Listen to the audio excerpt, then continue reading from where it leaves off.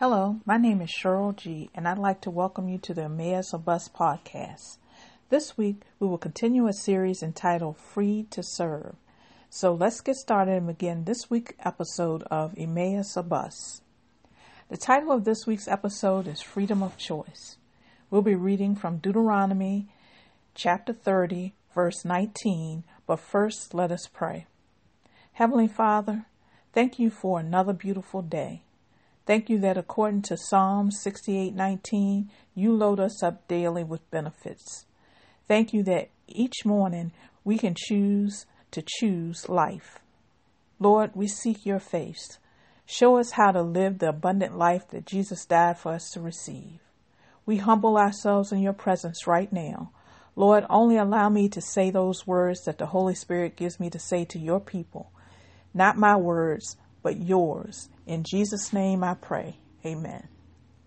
So let's read Deuteronomy chapter 30, verse 19. I call heaven and earth to record this day against you, that I have set before you life and death, blessing and cursing. Therefore choose life, that both thou and thy seed may live. In part one of this series, we discussed how God freed the Israelites from Egypt so that they could serve him.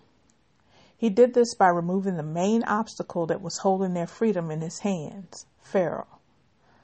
Once freed, God then lays out the choice that he could not make for them. They had to choose either life or death, the blessings or the curses. The Israelites received the same opportunity to choose life as Adam and Eve and us today. The choice has not changed. In fact, the only way to face death is to choose life. Sadly, however, only two of the original Israelites entered the Promised Land, Joshua and Caleb. What is ironic about this fact is that it's not as if the Israelites had not faced death before. They had faced death every day when they were in bondage. Yet, when the opportunity to have real freedom was placed in front of them, they chose death. They allowed their unbelief to prevent them from fully entering in and obtaining all of God's promises. Fear also kept them out. They were willing to hold on to what was comfortable. They understood what it meant to be a slave, but they did not have a concept of what it meant to be free. Freedom requires responsibility. It is, as the young people say, choosing to be woke. It means setting yourself apart, sanctification, making a stand. What they did not realize is that choosing life was never supposed to be that difficult because God had already made his choice. He chose them. God's plan was always for them to be his. This is also his plan for us today.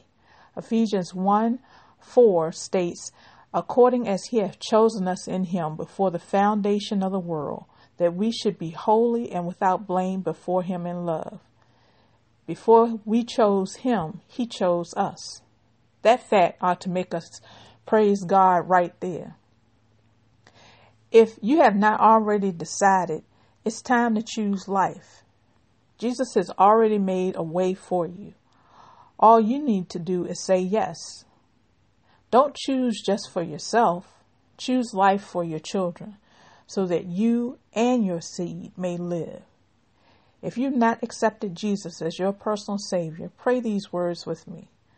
Lord Jesus, I cannot save myself. My sins are many. I call on your name today, Jesus. Forgive me of my sins that I may live the abundant life that you died to give me. Thank you for your grace and your mercy. Lord, allow my choice of life today be the model for my family so that my children will also decide to choose you so that they can choose life. In Jesus' name I pray, amen. If you prayed this prayer, welcome to the family. Ask God to lead you to a church where you can grow in Christ Jesus and fellowship with other believers. Today, I would also like to pray for individuals facing health challenges.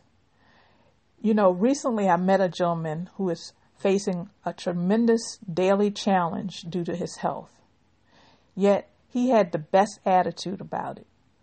He was such a joy to talk to because even though he was daily facing death, he was still winning the fight because he had decided to choose life.